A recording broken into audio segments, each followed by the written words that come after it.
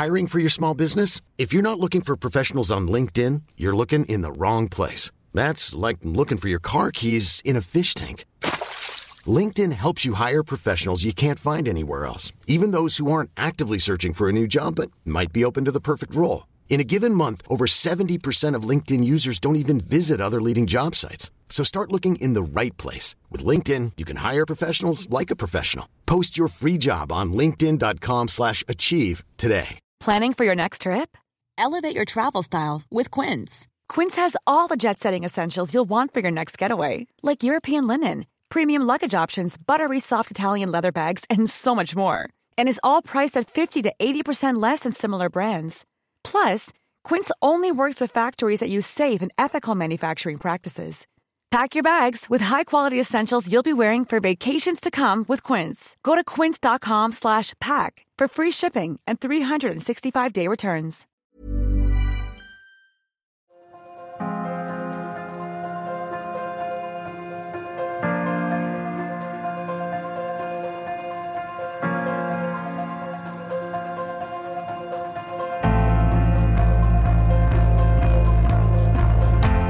Hello, I'm Matt Dickinson, and for this edition of Lifetimes, I went to Twickenham to sit down with Eddie Jones. As media and fans, we know England's rugby coach as a tough, demanding taskmaster, but there's a lot more depth and even a soft centre, as I discovered. France 21, England 31, and for the first time in 13 long years, England a Grand Slam Six Nations champions. Winning the Grand Slam means you beat every team in the competition. It means you're the most dominant team, so I think everyone's ecstatic to be the most dominant team in Europe. So that's a nice first step for us, but it's only a small step because we've got much larger steps to go. Will they get the try from Maro Itoje? The score has gone loose and England have done it. They've got another try from Danny Care. It is confirmed. They're Six Nations champions again. Nearly 60 points on the board. It's another try. England 59, Scotland 21. And they are, again, Six Nations champions.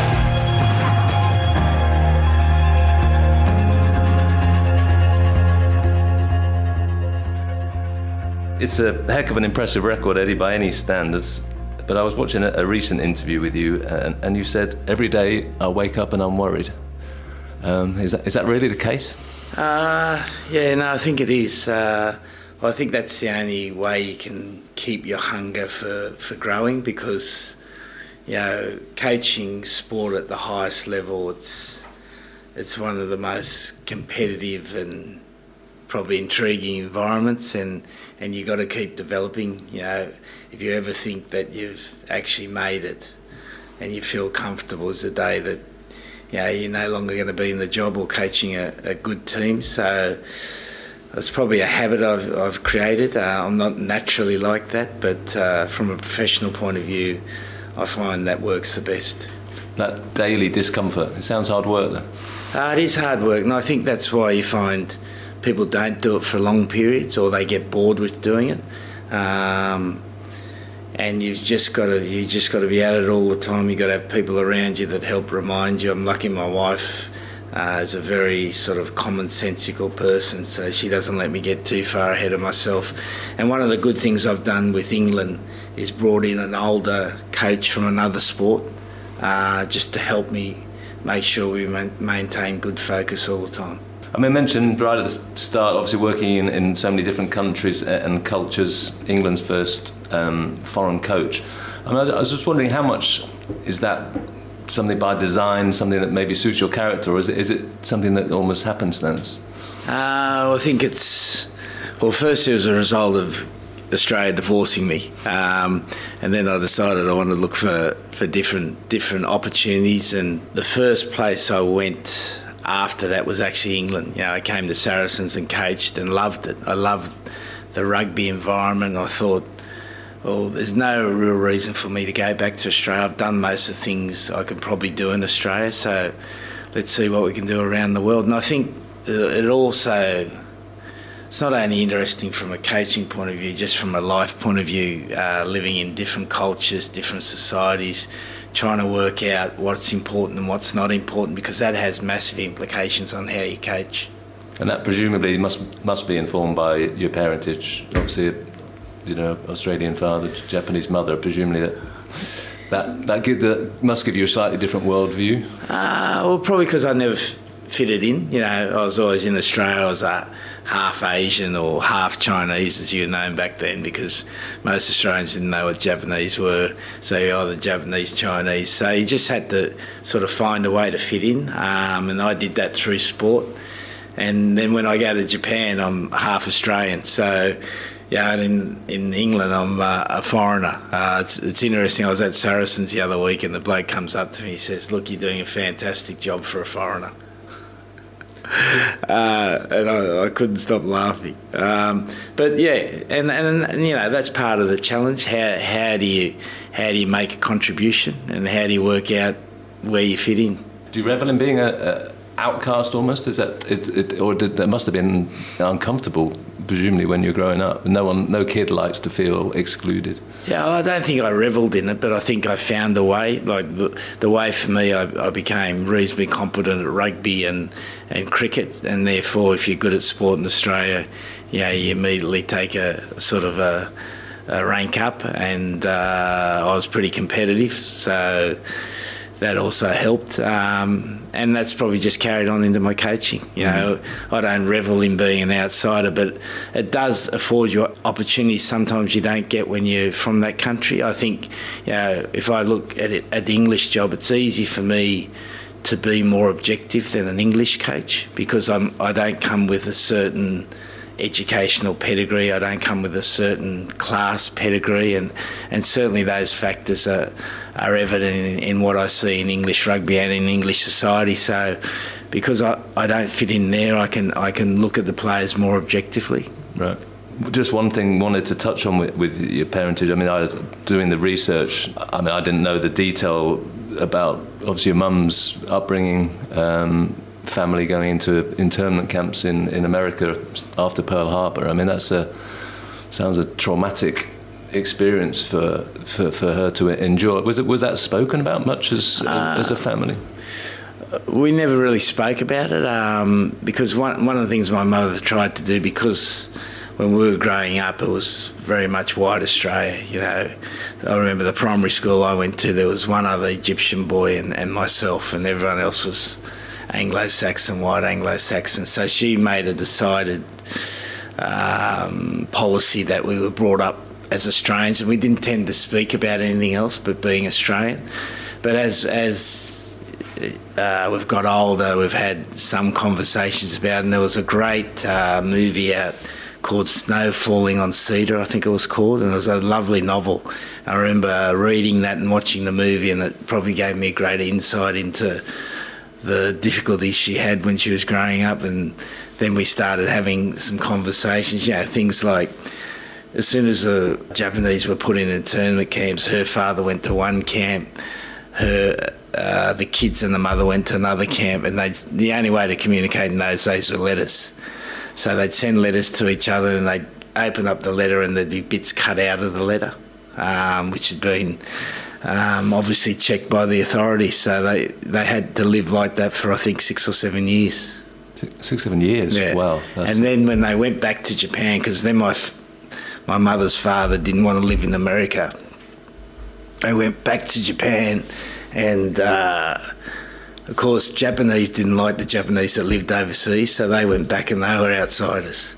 And obviously Japan at that stage was a pretty traumatic place. They used to, instead of having rice, they'd have wheat with the rice. It was hard to make ends meet. And Australia's, shall we say, it's got a mixed record with race in some ways. So yeah, it's quite amazing. I think I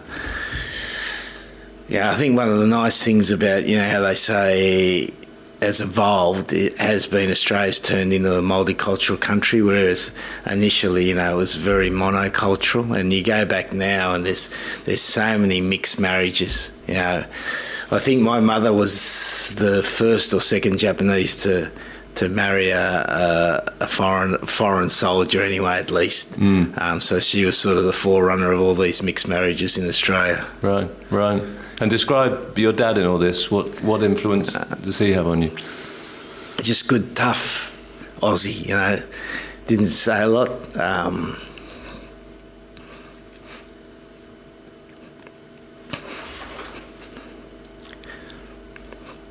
Sorry. Take your time. Just a good, genuine person. Australian men of that era didn't say much, you know, so he'd spend his days, he'd bet on Saturdays, watch the footy, have a few beers, pretty down to earth. Yeah, but he'd been a serving soldier, so he's made of some tough stuff as well. Yeah, no, I think he went to, he fought at the end of World War II, went as part of the occupation force to Japan, and he also fought in Vietnam, so he had quite a varied background, but just a really good guy. Yeah. Is it, and obviously you say growing up, sport was sort of integral to your sort of settling in. I saw somewhere that you described Ian Chappell as sort of one of your early sort of role model heroes. Is that right? Yeah, 100%. I absolutely loved him. You know, I can always remember, I think it was might have been the 5th test or the 6th test, 1970, when Underwood and Snow particularly was just demolishing the Australian batsmen, and they were behind 2-0, I think, and Bill Lawry, the Victorian captain, got sacked, and they brought Chappell in, brash, had his shirt undone to his quite low, no sense of convention, and just from that day on you saw a resurgence of Australian cricket, and all led by his personality. I'm sure, you know, he's been attributed to a lot of sledging and some of the bad things in the game, but he had to make a mark, he had to break the mould, and he did. Well, I was going to say, I mean, if Ian Chappell's your hero, the first, especially as a POM, I guess that summons up tough, uncompromising, a bit of sledging, maybe some of the things that might be used to describe you, but you would take as a compliment? Well, I think you just got to find a way, and you know, I think in all of that he had a sense of fairness about him. I always thought it was intriguing watching him captain against Brearley, because Brearley was almost the opposite, you know, intellectual, not a great player, but thought deeply about the game, conducted himself as a gentleman. I think, you know, Chappell was rough, but I think he was also fair about the game. Right, hard and fair. Yeah. The sledging is part of it. I love the description. I think you said of yourself that you were a better sledger than a player when you were coming through. You stand by that? Well, I don't know whether that's complete fact, but the fact again, I was a little bloke. I was an 80k hooker, you know, and I was playing against people that are 110ks. So you had to find some advantage. So if you couldn't find it through your physical prowess, you had to find it through your thinking prowess.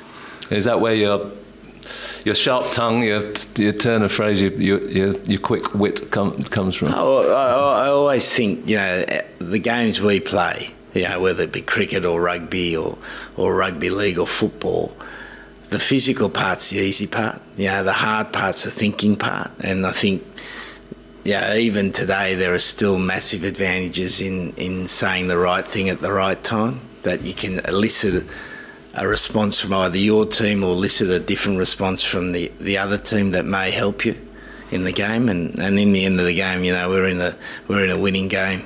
How can you describe Eddie Jones, the hooker on the pitch then, if you're getting involved in a bit of mental disintegration, I think, wasn't it? One of the Warns called it of the opponents. Well, it was more about, you know, I'd look to see where we could find an edge. I always remember going back and playing against my old club Randwick, and I left. I played 10 years for him and went to Southern Districts, where a mate of mine was coaching just for 1 year. And we played against Randwick, and I knew the hooker, or the tight head prop, he was an old mate of mine. I thought, well, I've got to find some way to upset him because we can't handle him. So first scrum I kissed him, and he didn't know what to do. He had no idea what to do, didn't know how to react. Wait, are we talking on the cheeks or on the lips? Not on the lips, on the cheek, yeah. So that was just an example, you know, trying to put some thought into how we could win that game. We ended up winning. Wow, so it works. Yeah. So it worked. I wouldn't kiss him again, though. I was going to say, was that a one-off? That was definitely a one-off. You trained as a teacher. Do you think you'd have been happy if you'd stayed a teacher? Oh, I'd loved teaching. I was lucky enough to do it for 10 years. I ended up being acting principal for 18 months. And one of probably the pivotal moments of my life, I went in to see the chairman. He was a really good relationship with him. And I said to him, look, I'm thinking of doing a master's degree or coaching. And I said, have you got any advice for me? He said, go and coach. So that was it. That was the end of my teaching degree. Not because I didn't like it, but I had to get better qualifications to stay in the positions I was in. And as soon as rugby went professional, I thought I might as well give rugby a go. Yeah. But you're a good teacher. I was good with the lower classes. Again, could probably find a way to motivate them to learn. And I always enjoyed those classes because you had to teach differently. You had to find a way to get them to work together. And teaching a classroom is like coaching a team. You got a class there, you got to work out some general frameworks of how you're going to operate, and then you got to find for each individual how you can get the most out of them. Probably one of the biggest discussions around coaching these days, isn't it? Is the modern generation different? Yeah. Do you have to be somehow softer with them? People don't think you are, but have you had to adapt your style? Oh, I've definitely changed, but I think there's a couple of things of that. I think the thing that hasn't changed is that when you're out on the field and when you're coaching, you've got to be absolutely demanding, and you've got to know the standard you want and make sure you get there. Now, how you get there has changed a little bit, but not greatly, because instead of telling the player what to do, now you'll tend to ask them what to do, ask them a question, was that the right thing to do there? And the response will generally be better. And I think off the field it's changed the most. Now you really have to use a variety of mediums. You have to work hard to generate relationships, because I think with the advent of smartphones, players engage in conversation less, and you have to work harder to have conversations, and you have to work harder to find areas of common interest. And the way you get the players to learn has changed enormously. Like before, you could come in and say, right, boys, these are 3 things we're going to do, A, B, C and D, A, B and C. Is everyone right with that? And everyone would say yes, and you'd know 60% knew what to do and the 40% wouldn't, but the 60% would carry the 40%. Now you've got to engage the players in a whole range of mediums. You've got to prime them to learn. You've got to make sure you've got visual. You've got to make sure you've got some oral. You've got to make sure you've got some visual. You've got to continually test and retest. So it's probably the most fascinating area, I think, that coaching's changed. Conflict is a word that comes up a lot when you read about your style. I think there was a quote, conflict in any organisation is important because from conflict you get creativity. 100% agree with that. I think you've always got to have some creative tension, and I think if you don't have different ideas and good debate, and that's sometimes conflict, you can never get the best result. With England side now, we've got a really good bunch of players and a really good bunch of coaches that have different opinions, so I think we're at our creative best at the moment, and I think you continue to do that because if someone presents an idea and everyone in the room agrees, then you pretty much know it's a bad idea. If someone's not saying, couldn't we do it better this way, you need to have that conflict. And sometimes, if I think we're going well, I'll artificially create a conflict to just make sure everyone's right on the edge of their seats. How do you do that? Change your mood sometimes. Create a problem. Manufacture a problem. Not so much with the players, sometimes a little bit, but more so with the staff to keep them right on edge. I think when you were with Japan, you wanted to create a leadership culture there, so you make sure a bus didn't turn up, was it literally get down to that? No, done those things. Set up team meetings and not turned up. Set up training sessions, not turned up. Allow the opportunity for your players to fail, for your staff to fail, because that's the way they learn the most. Right. That's interesting because I guess people think that the leading coaches are all about control, but sometimes you have to relinquish that. I think that's becoming even more important these days, because of the players lead such a controlled life, particularly in any of the professional sports. Now, they go from high school, they've probably gone to a sports high school, everything's laid out for them. They then go to a academy, and then they go to a professional team. So they have a very small range of experience, and you've got to try to create different experiences for them. In football, I think they find that with academy players, they're sort of coming out with a better technical quality, but there are, as you say, big issues about leadership and problem solving and self-reliance. Yeah, no, that's 100% right. It's the same in rugby? Yes, 100%. Is it, when you're managing that conflict, I guess it's a dangerous thing to play with almost, is it? Are there times when you've allowed it to go too far, or you've just pushed the limits? You can always get it wrong. And again, from a coaching perspective, if you're not getting it wrong some of the times, you're probably not pressing it hard enough.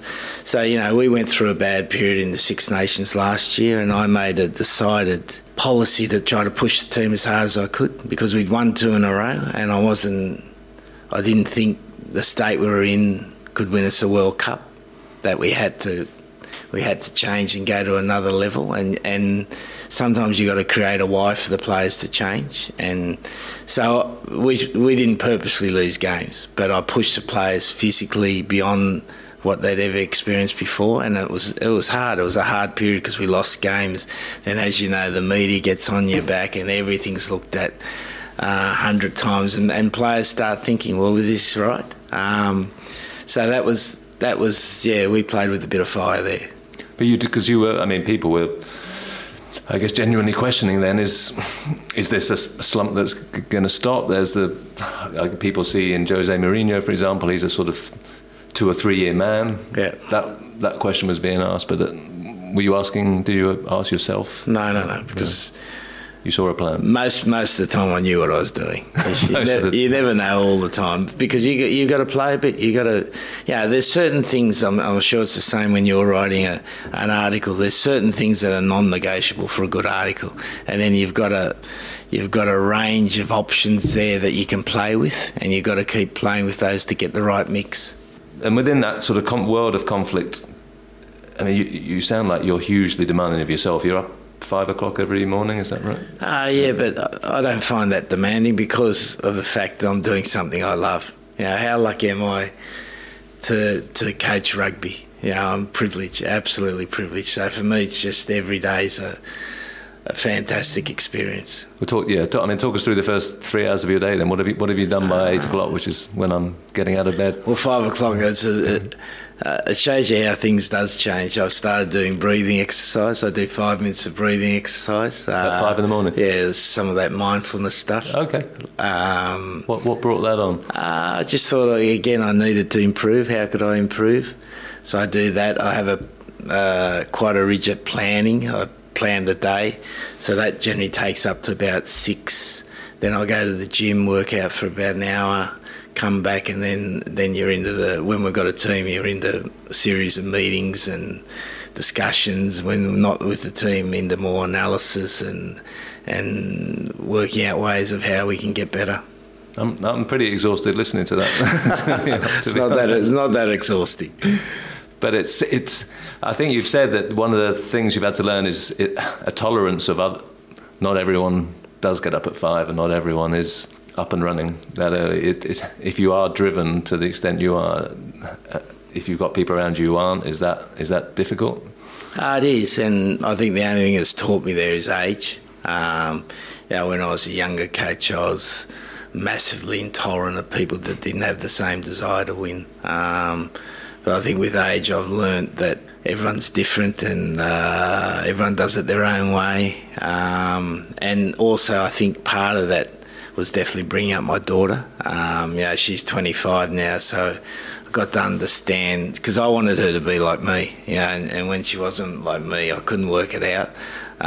So I think that's probably the best coaching experience I had. Really? So you were expecting her to be sort of running at 100 miles an hour as well? Yeah. And what feedback did you get from Pretty direct feedback. And it's funny now, she's turned out to be she's very committed to her profession. So she's actually logistics manager for the Wallabies now. So she's, at the age of 25, she's done pretty well. So do you think it has rubbed off? She just resisted for a while? I think so, yeah, in some ways. She won't say that, but I think probably it has. Yeah. I mean, parenting is it's a transformative experience. So do you find you've taken that into coaching? Well, I think coaching that age bracket, fathering at that age bracket really helped me to understand how different people are educated these days. Because you read all about it, but again, unless you experience it, it's not the same. And I see it with the young players who come in now. They seem to have a simpler life, but a much more complex life now. They're always trying to please someone. They're concerned about what they look in social media. They're concerned who likes them, who doesn't like them. There's this constant battle going on, and as a coach now, you've got to understand that. But at the same time, again, have those non-negotiable group of values and behaviours that you have to be part of a successful team. How much time have you ever spent on Twitter? I've never looked at it. Never once looked at it? The only person I'm interested in looking at is Donald Trump. But I don't think I will. You don't relate to him as a leader, sure? No, but I just find the whole thing fascinating, just from a leadership point of view, that the biggest country in the world can have someone who appears to be so ill-disciplined in what he puts out. Yeah. But I suppose he can get away with it. Sort of foreign policy coming out in one sentence on a social media. Yeah. But I'm surprised because, for example, Dave Brailsford, who I think you've probably spent some time with and swapped notes with, but he's what we call a lurker on Twitter. He'll sort of keeps a low profile, but just sort of fishes around, sees what the feedback and stuff. Would you not find that valuable, just to sort of hear what's being said, being discussed? I've made a decided view that I don't basically read any social media. I don't read any popular media. I get fed things here and there, and I'll take an interest in it, and I'll get an idea from other people what's being said. But I just find for me anyway, if you get involved in that, I'd want to do it seriously, and then it becomes a massive distraction for my job. Yeah. And when you see players, Instagram, Twitter, Facebook, I mean, does part of you want to take them off it, shut it down, close it down? Or no, because that's the way they communicate now. So I think, again, it's how life's being led. When we were at that age, we used to go down the pub and have a few beers, and some people thought that was bad.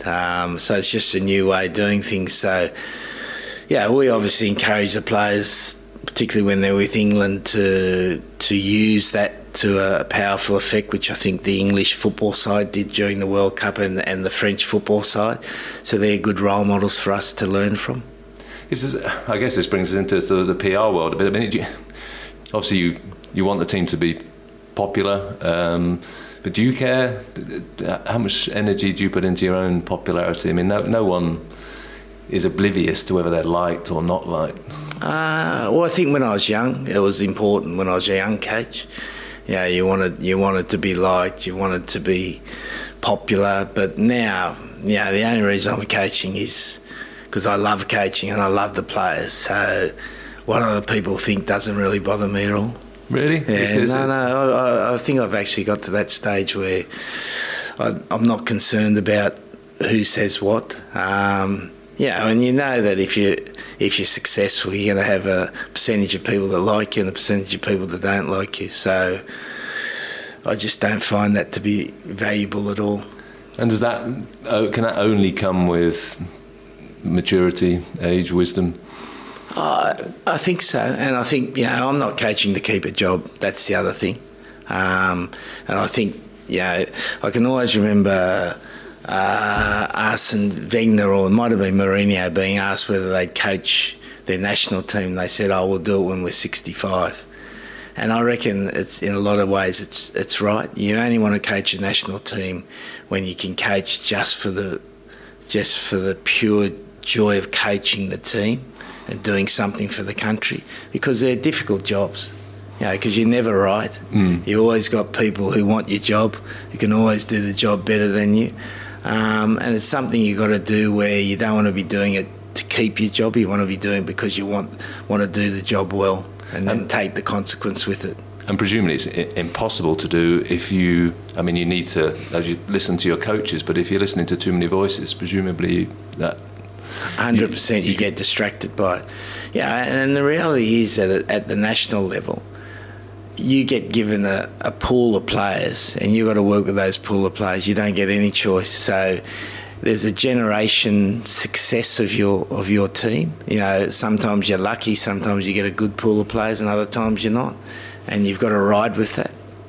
Have you ever? Yeah, it's funny because you're also regarded as someone who shall we say, uses the media, or you engage with the media, and you see it as a sort of tool, as a weapon that can be used. Is that right? Well, I think there's a couple of things. I think firstly, I love the game, so I want the game to be popular. So I think as a head coach of the national team, you've got a responsibility to be interesting.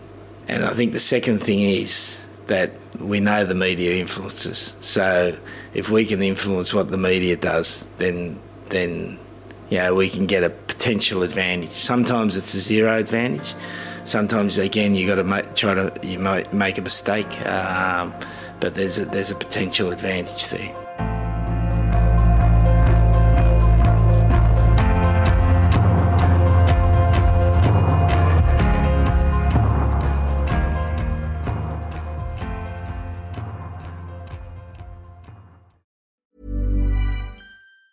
If you thought the only way to get a more defined jawline with natural-looking results was through surgery, think again. Juvederm Volux XC is a non-surgical injectable gel filler that improves moderate to severe loss of jawline definition and can help you achieve natural-looking results with little downtime. Even better, this improved definition lasts up to 1 year with optimal treatment. No maintenance required. Improve jawline definition for a smooth, sculpted look with Juvederm Volux XC. For important safety information and to find a licensed specialist, visit Juvederm.com. That's JUVEDERM.com. Not for people with severe allergic reactions, allergies to lidocaine, or the proteins used in Juvederm. Common side effects include injection site redness, swelling, pain, tenderness, firmness, lumps, bumps, bruising, discoloration, or itching. There's a risk of unintentional injection into a blood vessel, which can cause vision abnormalities, blindness, stroke, temporary scabs, or scarring. Talk to a licensed specialist to find out if it's right for you. Even when we're on a budget, we still deserve nice things. Quince is a place to scoop up stunning high-end goods for 50 to 80% less than similar brands. They have buttery soft cashmere sweaters starting at $50, luxurious Italian leather bags, and so much more. Plus, Quince only works with factories that use safe, ethical, and responsible manufacturing. Get the high-end goods you'll love without the high price tag with Quince. Go to quince.com/style for free shipping and 365-day returns. Hold up. What was that? Boring. No flavor. That was as bad as those leftovers you ate all week. Keke Palmer here, and it's time to say hello to something fresh and guilt-free. Hello Fresh. Jazz up dinner with pecan-crusted chicken or garlic butter shrimp scampi. Now that's music to my mouth. Hello Fresh. Let's get this dinner party started. Discover all the delicious possibilities at HelloFresh.com.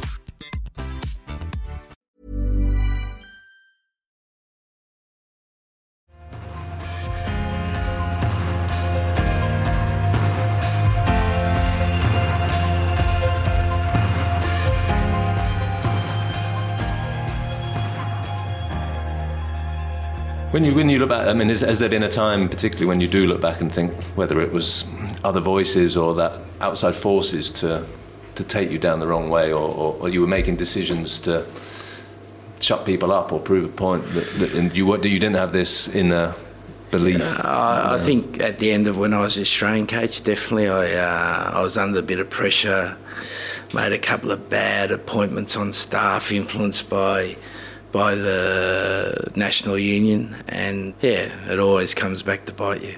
And that was probably, again, the lesson I had, that if I'm ever going to do that sort of job again, just do it on your own terms. You mentioned, Donald Trump probably not your role model. When you look around at the coaches, I think you've mentioned Pep Guardiola before. You study a lot of other sports. When you look around and you see people at the top, who and why are the coaches that you say, I'd love a bit of what he's got or she's got? I think Pep's an outstanding coach, and I think he's shown that. He's always had good players, but I think the outstanding thing to me is that he always gets them to play in a very recognisable way.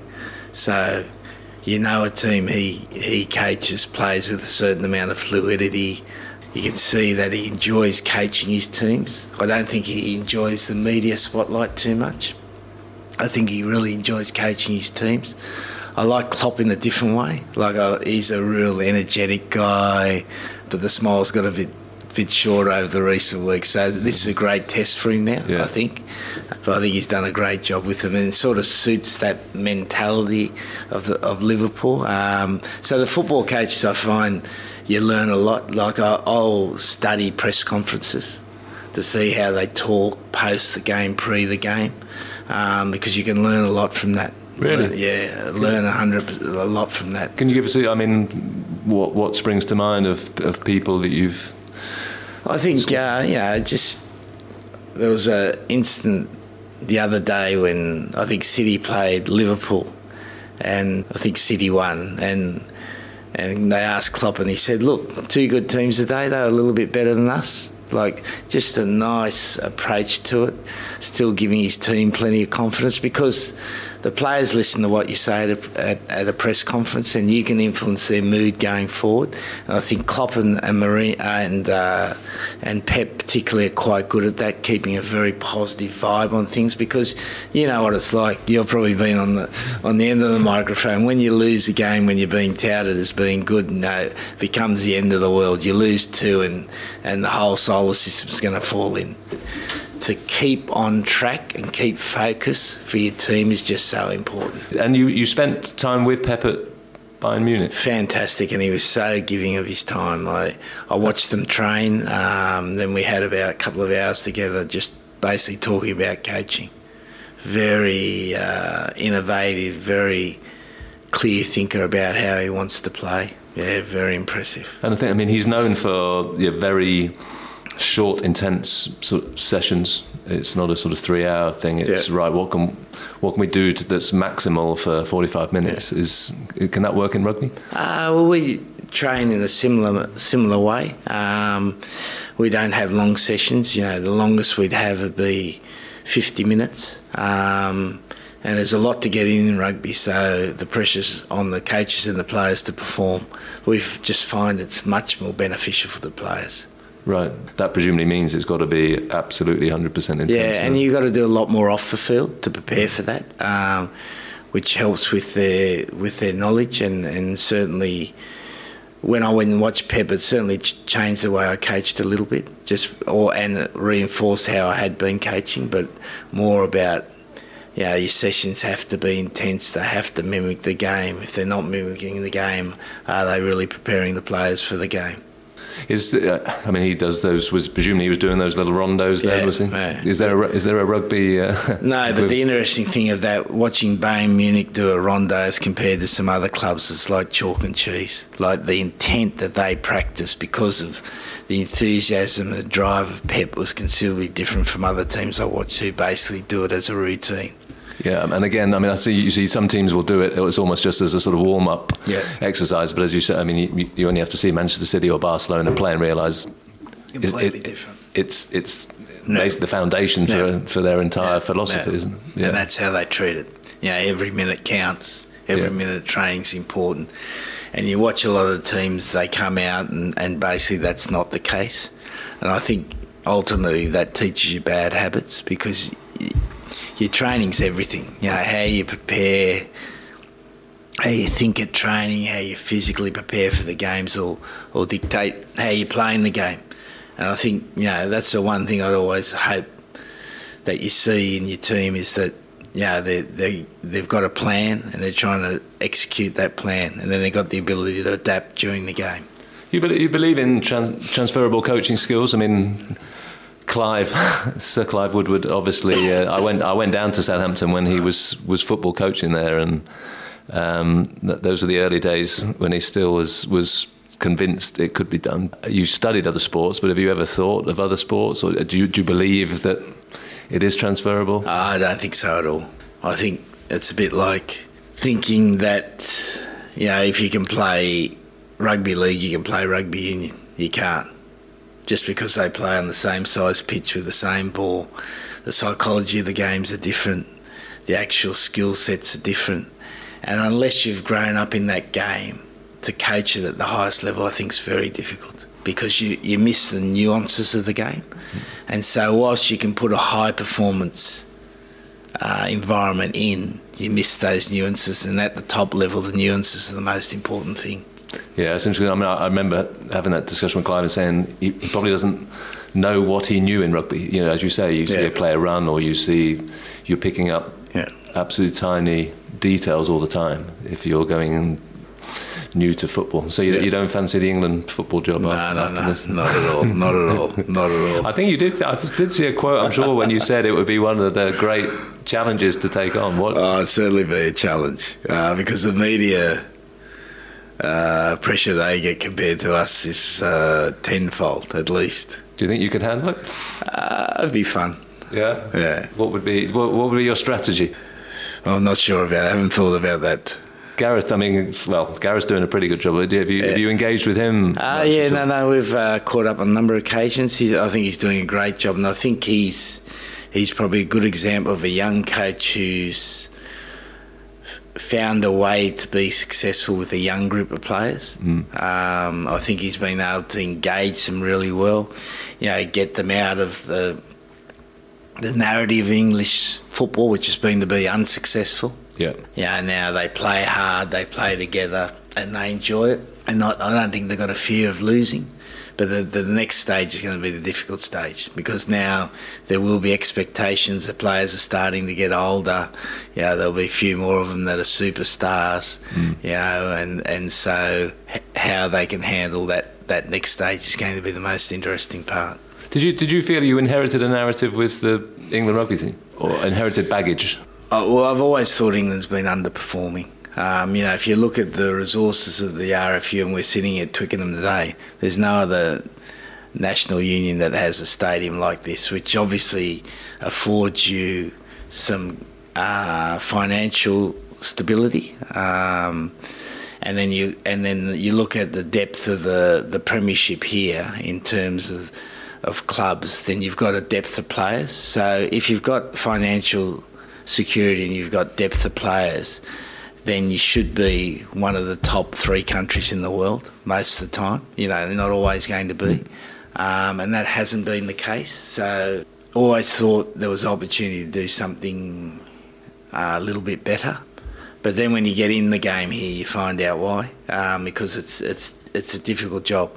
Because it's a battleground. The national team is a battleground between the clubs and the RFU, and you sit in the middle. And you're blamed for most things. The clubs aren't going well, it's your fault. The RFU's not making money, it's your fault. And that's the tricky part of it. Has that bit been the harder than you expect?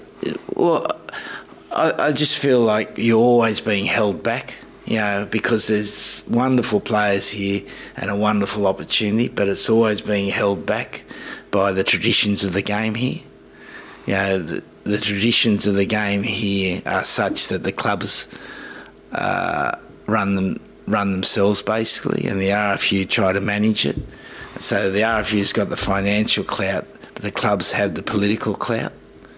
And so you need those two to be working together to be sustainably successful. I think we've shown you can have some success here, but whether you can be sustainably successful like a New Zealand side in the situation here, I think may be problematic. Would you fancy being a RFU SAR and coming in and changing the shape of the game as well? Then? No, I've got no interest in doing that. One of the things I've learnt with age is do what you can do, control what you can control, and forget about the rest. When I was the Australian coach, I wanted to do everything, change how the high performance unit ran, and you can't do that. You got to. The only thing I can do is produce a successful national team, and that's the only thing I want to do. You've got a book coming out about leadership. Is that for coaches? Is it for the man in the street? What would you hope is going to be taken from it? What are the messages in it? Well, I think that anyone can do it. Like, I was a young kid growing up in the eastern suburbs of Sydney, and I've managed to coach some of the most successful teams in the world. If you're prepared to learn your craft, be curious, keep working at it, you can have a successful career coaching. And I'd like young coaches to read and say, right, that can inspire me to work a little bit harder at coaching. Curiosity is a word you've used, I think, 2 or 3 times. Is that something you just had, or is that something that a particular person in your life gave to you?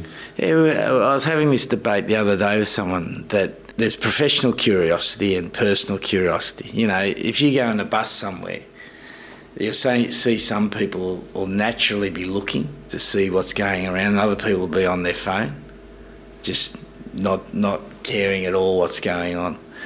And I don't know how that manufactures itself, how you become like that. And I think I've always been curious, and I think people who tend to travel a bit have that in them. And then I think the professional curiosity is hard work. That you always got to be thinking there's something better out there. Someone knows better than me. And at the moment, there is so much literature out there on performance. Every day there's a new tipping point book. There's a new Blink book out there, which were quite radical back, 10 years ago. They were quite unique book, and now every day there seems to be a new one out that's telling you how to be successful. So there's so much out there to learn and to get better at. And do you develop, as you say, there are sports books, coaching books, self-help manuals are coming out sort of 10 by the day. Do you devour lots of them? How do you work out what to read? I think one of the reasons the Amazon bloke's so rich is because of me. I've got an office back at our training centre that's just full of books. I don't tend to read. When I was young, I'd read the whole book, and now I just tend to read the first 1 or 2 chapters, and you generally pick up a couple of good points. And then again, it just allows you to increase your knowledge, allows you to go into a different area where you can either stimulate your coaches or stimulate the players a little bit more. And if you go into sort of 1, 2 or 3 that you just think these are ones that you'd always carry in your bag, what are there a couple that jump out?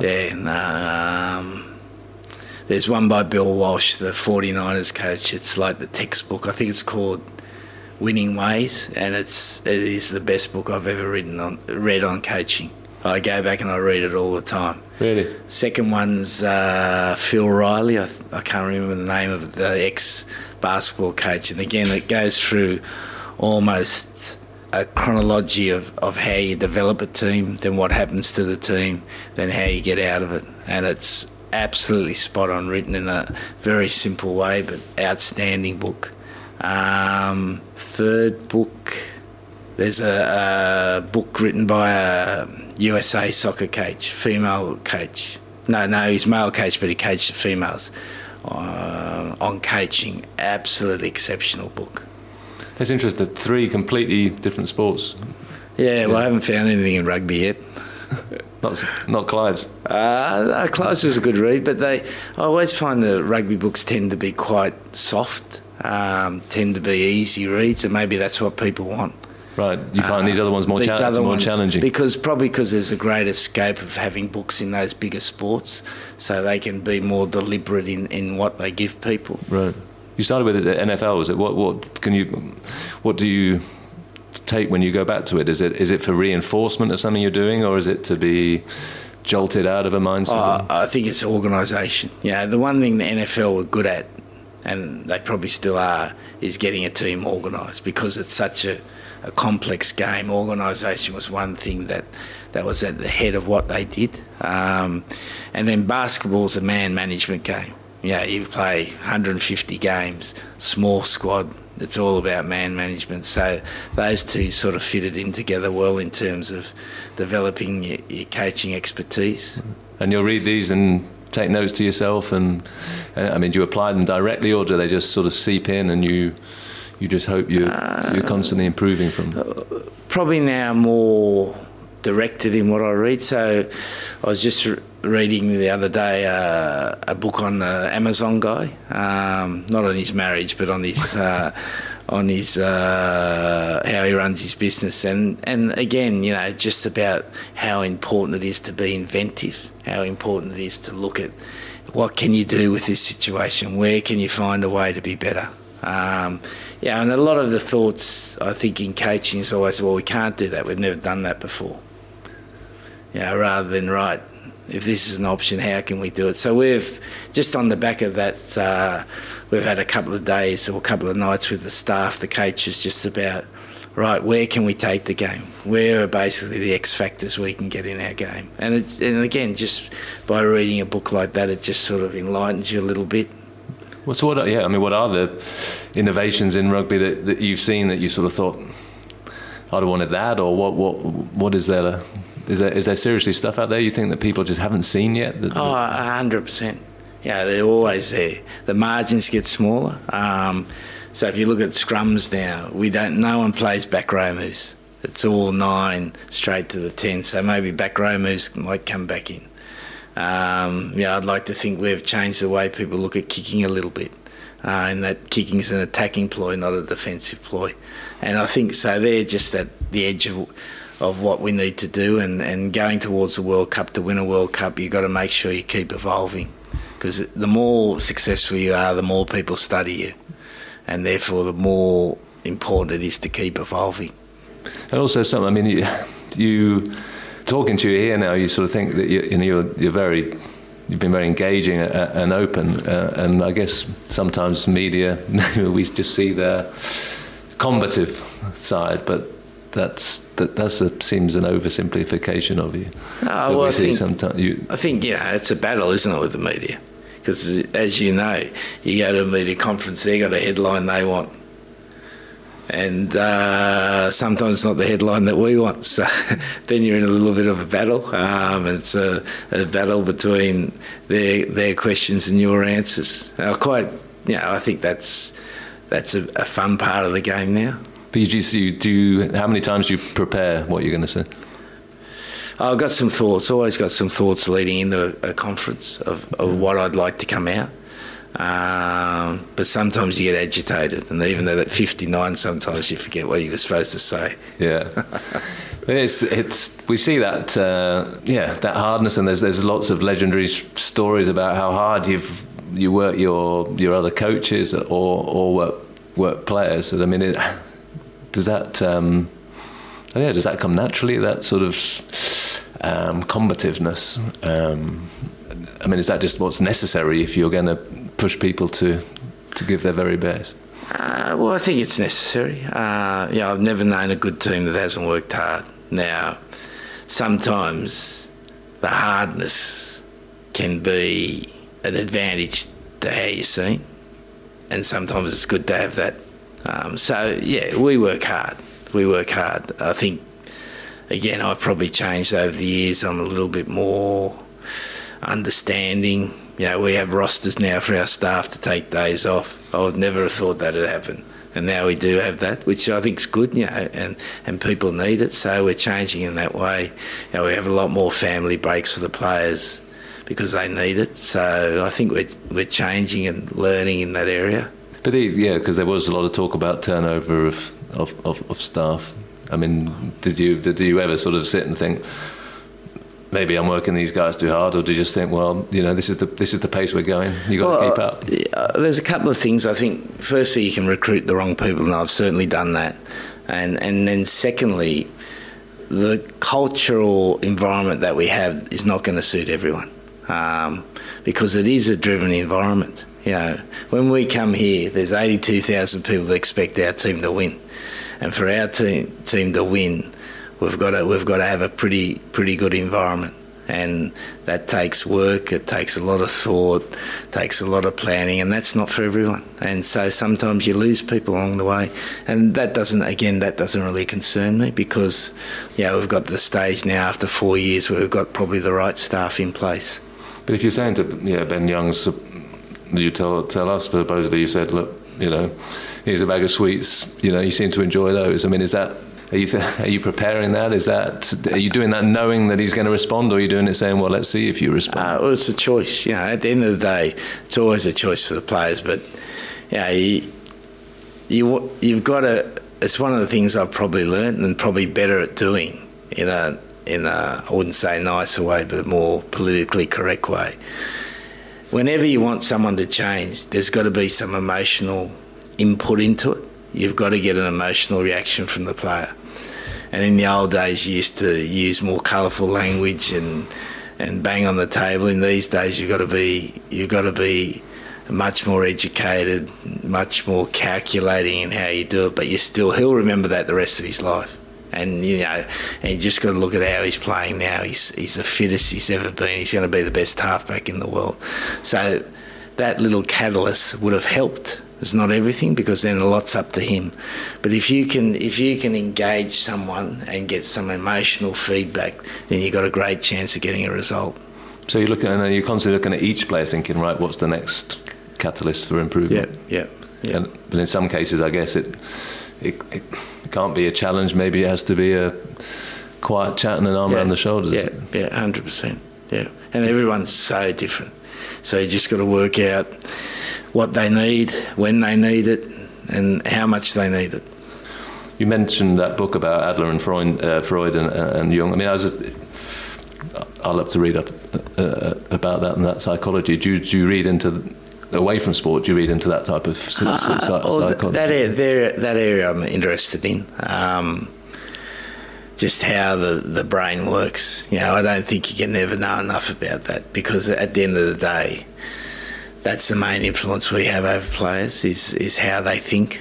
The tactical and physical part's the easy part, but it's how they think. So just trying to find out ways of how you can do it better. And you never arrive there. You're always looking for a different way to do it. You haven't been on the couch yourself, have you? Have you been on the couch? I don't think so. Think so. Too complex. Is that going to happen? Would you want to unearth what's in there?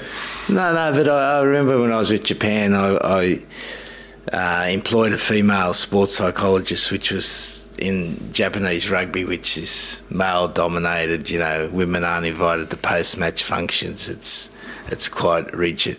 So employed this female sports psychologist, and she was fantastic. Her name's Cowrie, and I remember one day she said to me, and she had the courage to say, I was so impressed, she said, you're too grumpy, you got to change. And I thought it was just fantastic that she had the courage to do that, and it helped us in the World Cup, because I was at that stage where I was thinking, this is too hard. And it was starting to eat away at me a bit, and just her being able to say that again just shows you how important it is to keep looking and observing at people, try to work out what to say. Because the way you present what you say is just so important, because it'll either have a positive effect or a negative effect. The words are never neutral, and finding the way to be positive when you want to be positive, and then be negative when you want to be negative, is just so important. I'll give you an example. The other day we were just talking about our defence, and we were saying to one of the coaches said to one of the players, you've got to be brave. Now, as soon as you say you've got to be brave, you're suggesting that he's not brave. So it's a really negative way to coach. So we had a good discussion about it, and we've got a much more positive way to phrase that. And the coach wasn't meaning to say that, but it just goes to show you the power of how you talk to people is just absolutely significant. And you are, I think Alex referenced him before, Alex Ferguson, I think, once said that the two most important words in the English language are well done. I mean, you're you have a renown for being this hard taskmaster. But I mean, does that chime something? Yeah, no, 100%. I think even more so with the young players today, you've got to encourage them to play to their strengths, encourage them to be, in some ways, free thinking within the framework, and that's the trick. Create a framework for them, and then get them to be free thinking in that. You know, if I look at Man United at the moment, you know, Rashford, he's an attacking player, and he's all of a sudden been released, hasn't he? Yeah. So he's become this force within the team because of one thing that he's probably said: you don't have to work that hard to get back. If you can get back, that's great, but you're going to work hard for us going forward. And that mightn't be right, but it's something's happened that's just changed him as a player. Unlocked him. Yeah, it's fascinating. Yeah. Just leaping back a bit, but you had your playing career, you didn't get capped, but no. I mean, was that a driver, or was that just to the coach you became, or was that just a different phase? Just a different phase. You know, the great thing for me as a player, I reckon I look back and I did everything I could to be as good as I was, so I don't have any regrets. I wasn't good enough. And I think I had the joy of being coached by some terrible coaches and some really good coaches, and so I always think back to the good coaches. Well, presumably you learn from the terrible ones as well. Oh, you learn from the terrible ones as well, yeah, no, definitely. Yeah, well, I don't think anyone's putting you there, so, but I really appreciate your time. No, pleasure. Yeah, it's been fascinating. Thank you. No, it's been a pleasure, thank you. This edition of Lifetimes has been presented by me, Matt Dickinson. It has been produced by Lucy Lavery. To listen to household names speak as you've never heard them before, subscribe to this podcast. Search for Lifetimes on Apple Podcasts, Spotify, or your favourite podcast app. And if you like it, please rate and review the series. Lifetimes is a Times newspapers production. To find more of our great journalism, go online at thetimes.co.uk. Ever catch yourself eating the same flavourless dinner 3 days in a row? Dreaming of something better? Well, HelloFresh is your guilt-free dream come true, baby. It's me, Keke Palmer. Let's wake up those taste buds with hot, juicy pecan-crusted chicken or garlic butter shrimp scampi. Hello Fresh. Stop dreaming of all the delicious possibilities and dig in at HelloFresh.com. Let's get this dinner party started.